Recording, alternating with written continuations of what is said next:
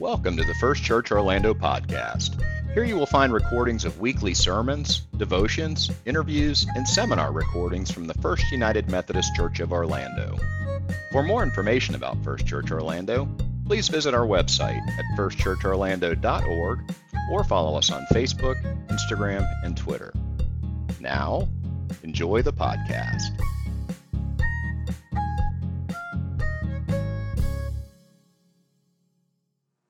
I became the campus minister at Florida State University in 2003, and not long after that, I met a student at the University of Florida Wesley Foundation named Josh Bell. And if that's not proof of God's grace that a Seminole and a Gator can become friends, what is? Josh and I have been friends now for a long time. Josh is our guest preacher today. Josh is an ordained United Methodist pastor, currently serving as the executive director of the One Orlando Alliance, which is an LGBTQ plus coalition of over 40 service-based organizations that provide LGBTQ plus specific programs to our community. Their goal is to create a safe, welcoming, and inclusive community for all people. We welcome Josh. We're privileged to have him with us today. Will you help me welcome him to the pulpit?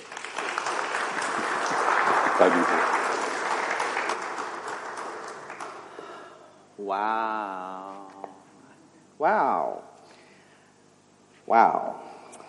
It's good to be here today. And I told Vance earlier that there's a lot of emotion for me being in this space for a lot of different reasons.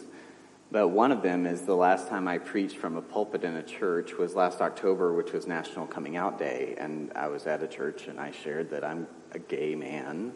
And that was the first time I had shared that from a pulpit. And now I'm professionally gay. They pay me. It's amazing. Yeah, I don't know how that works, but it worked out for me okay. So today I get the privilege and the honor of being with you to share at this painful moment in our season of remembrance as we reflect on this 5-year milestone, but we also reflect on the reality that for so many of us, whether we're members of the LGBTQ plus community or even just regular old people, that for many of us, faith and our understanding of who we are in the context of a relationship with God can be a very painful thing, right? So if you are here in this space today and that's a little bit of your story, I want you to know that you're not alone. And if you're watching us online, I have no clue where the camera is. But you are not alone. And so I'm grateful for this opportunity to share with you a little bit from Mark's Gospel. I think of Mark's Gospel as the Cliff Notes Gospel because it's short and it's to the point, and it's actually today's lectionary. And when I was invited today, I was like, well, let's see what the lectionary says. Okay, that's where we're going today. So buckle up. We're in Mark chapter 3, verses 20 through 35, and so I'm going to share this with you here. This is from the Common English translation. Jesus went back home, and once again such a large crowd gathered that there was no chance even to eat. When Jesus' family heard what he was doing, they thought he was crazy and went to get him under control. Some teachers of the law of Moses came from Jerusalem and said, "This man is under the power of Beelzebub, the ruler of demons. He is even forcing out demons with the help of Beelzebub." Jesus told the people to gather around him. Then he spoke to them in riddles and said, "How can Satan force himself out? A nation whose people fight each other won't last very long, and a family that fights won't last long either. So if Satan fights against himself, that will be the end of him. How can anyone break into the house of a strong man and steal his things unless he first ties up the strong man? Then he can take everything. I promise you that any of the sinful things you say or do can be forgiven, no matter how terrible those things are. But if you speak against the Holy Spirit, you can never be forgiven. That sin will be held against you forever." Jesus said this because the people were saying that he had an evil spirit in him. Jesus' mother and brothers came and stood outside. Then they sent someone with a message for him to come out to them. The crowd sitting around Jesus told him, "Your mother and your brothers and sisters are outside and want to see you." And Jesus asked, "Who is my mother and who are my brothers?"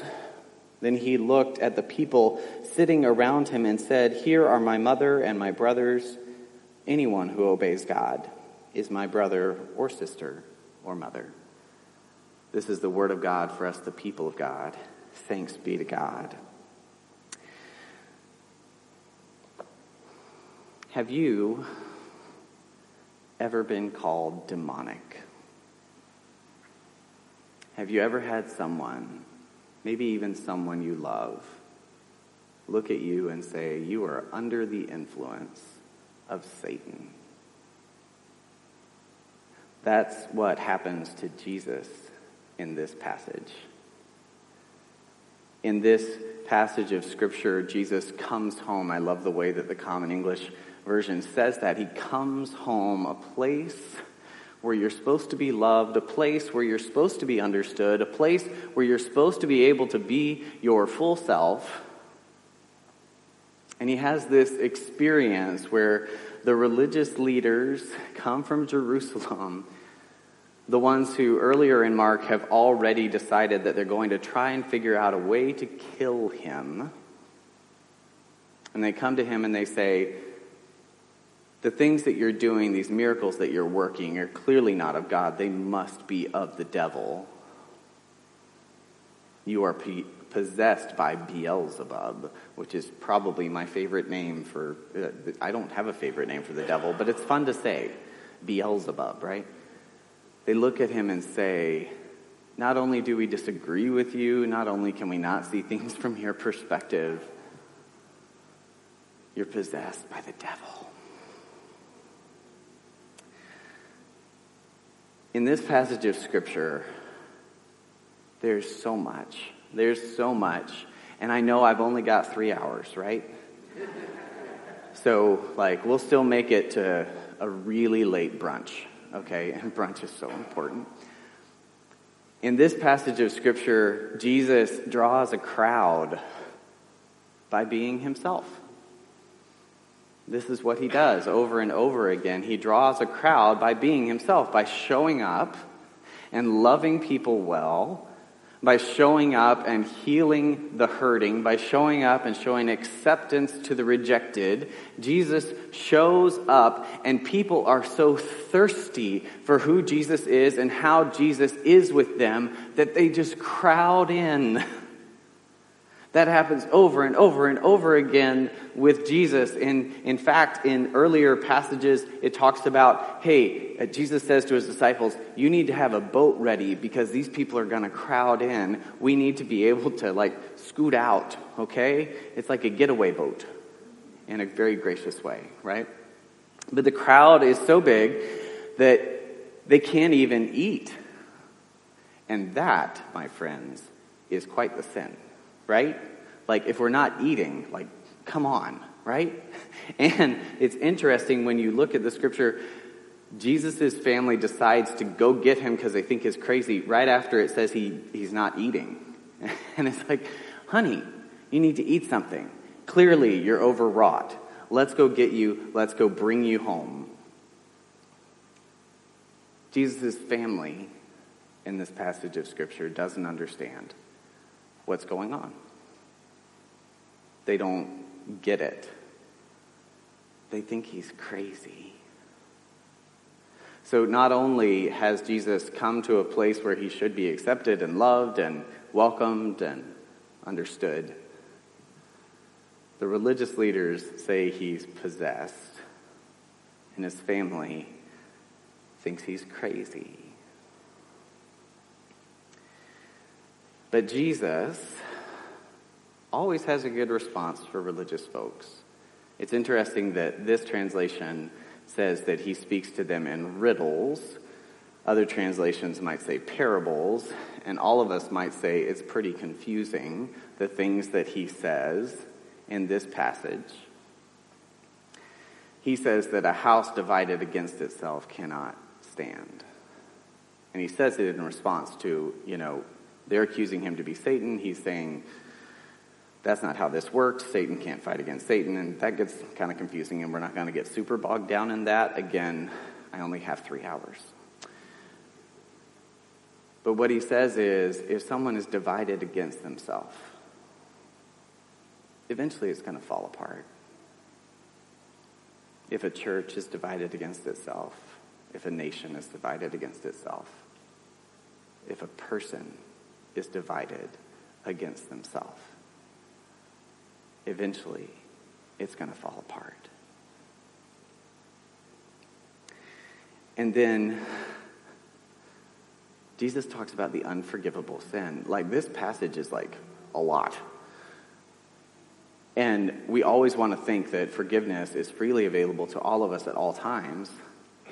And Jesus says it is.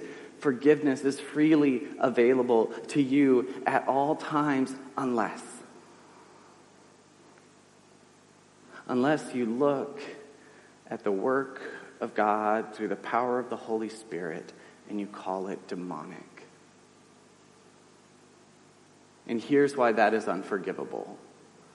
Not because God does not freely offer forgiveness to all of us, but because the mechanism by which we receive forgiveness is the Holy Spirit. And if you look at the Holy Spirit and you call the work of the Holy Spirit demonic, you will not be able to receive the forgiveness because you won't understand, you won't be open to it. You'll be a drowning person that someone throws one of those little rubber things to, and you look at it and think it's not going to help you. The lack of forgiveness that Jesus is talking about is not a lack of forgiveness on the part of God. It's a lack of our ability to accept it. And he says right here, when religious folks look at someone who's doing something that they don't understand, and they say, clearly, since I don't understand this must be the work of the devil. That's when you've gone beyond. That's when you've entered into a space where you have become your own authority on spiritual matters.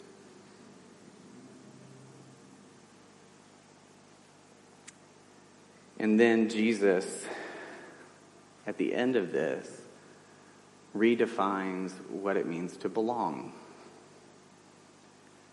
What Jesus says about family at the end of this is just as scandalous as everything else he says in this passage of Scripture. In the New Testament, to say, who's my family? It's these people, not the people that I was born into. That was so scandalous in the first century. Your heredity, that's a word, sure, we're going to call that a word. Your family tree, your pedigree,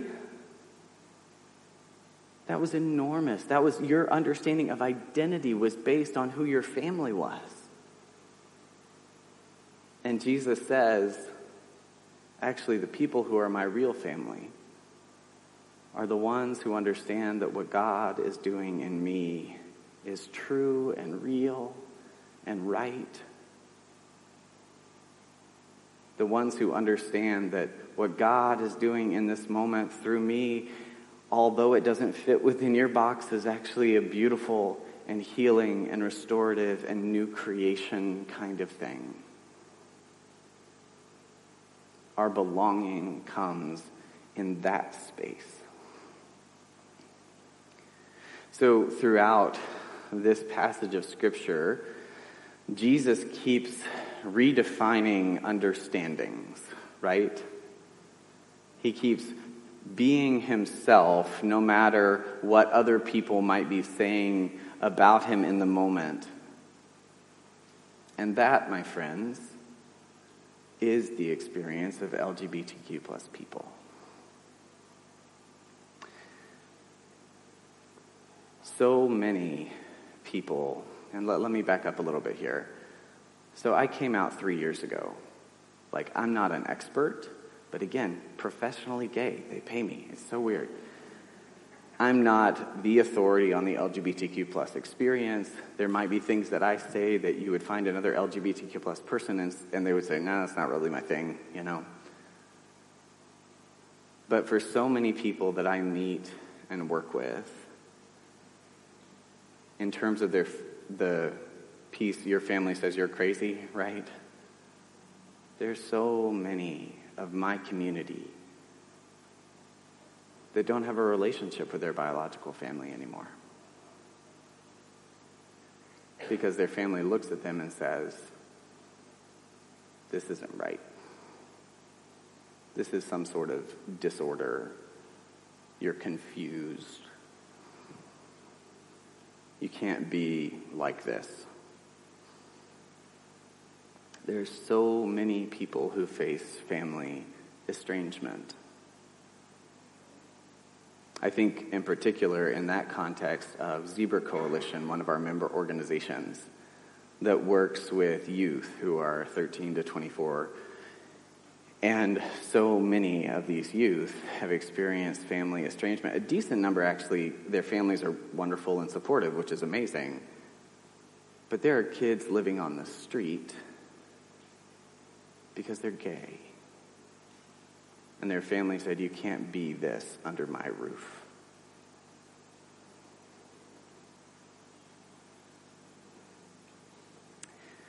Then religious folks calling you demonic. I remember November of 2018 receiving a text message from someone who cared about me saying, I've been praying about it a lot and I really think that Satan has confused you. That the work that you're doing, that the walk that you're walking isn't good and right, and it's not even something I disagree with. It is demonic. I know so many of my LGBTQ plus community who have experienced some sort of similarity to that, and sometimes it's a lot more than a text message. Sometimes in their church, if you say that you're attracted to who you're attracted to, the elders are gathered together, they lay hands on you, pray over you, and try to cast it out. In other words, it's like an evangelical exorcism. Receiving the message that this thing about you that you can't change is actually like a possession. That's so damaging. And yet, just like Jesus in this moment in this scripture doesn't back down or run away, our invitation is to show up as our full selves, whether or not people accept us, whether or not people see that as good and right and whole. A lot of people will wonder, why do we have Pride Month? Because technically June is Pride Month. We spend most of our time here in Orlando on Pulse Remembrance, as it should be, but June is also Pride Month. Why do we need a Pride Month? Because there are people who don't know that it's okay to be themselves until they see somebody else standing up and being themselves.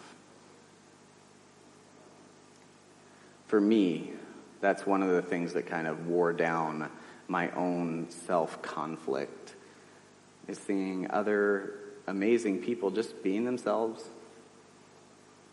Not necessarily anything grandiose or extravagant, just other people being themselves. And for me, as a follower of Jesus, seeing people in faith contexts who are being themselves, and it made me think, maybe, just maybe, I don't have to choose between this and that. Maybe it is possible to be both gay and a follower of Jesus. Standing up and being ourselves helps other people know that it's okay. It's okay to be yourself. And that you can be loved as you are. And then we form a community. We use the term chosen family a lot because perhaps our biological family is no longer claiming us, right? So who are my mother and brother and sisters? It's the people who love me as I am. So we form a community, and we keep reforming a community in response to violence, in response to rejection, in response to a new understanding of, hey, this person and how they understand themselves, we didn't even know that was possible. So, hey, I guess we need to pull up another seat at the table and trust that love and grace are enough and sufficient, that as we welcome more and more people, we're actually made more whole. And that is a beautiful, beautiful thing. It's a weird season for us here in Orlando. We are coming out of a pandemic. We're all exhausted. We're all worn down. And we're heading into this week where we remember extreme tragedy. And let me tell you, as someone who is both gay and a follower of Jesus, the place that we should be able to go when we're beat down and when we're exhausted and when we've been kicked one too many times, the places that we should be able to go, which is family and faith, those are often closed doors. So I want to commend this church for the work that you are doing to become a welcoming and affirming congregation. It shouldn't be revolutionary. It should be matter of fact, right? But we've got work to do. We've got the work to do internally, and we've got the work to do in the world so that every person knows. You're not demonic. You're not crazy. You're beloved. And you are welcome. And you can just be yourself. You don't have to be anybody else.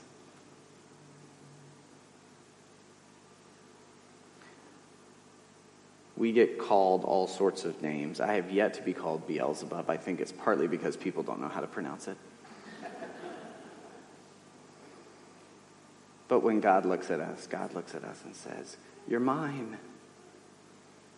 You're beloved." He calls us by name.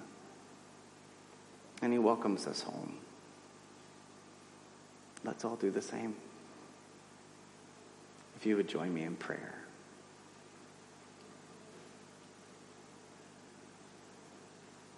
Good and loving and gracious God, we come to you with so many layers, with so many things that we're carrying, God, and so many of those things we haven't even told anybody. We come to you with all of our joys and sorrows. We come to you with all of our pain and promise. We come to you with all of our hopes and all of our fears. We come to you as just us. And you come to us in Jesus as just you. We thank you for the welcome. We thank you for the love. We thank you for the acceptance. We thank you that we don't have to be anyone else. And God, our prayer is that every single person, that every single member of the LGBTQ plus community, and everyone would feel the amazing love and grace that is available to each and every one of us, and would have whatever we need to be our fullest and best selves, just as you intended. We thank you and we praise you. And we pray this in Jesus' name. Amen.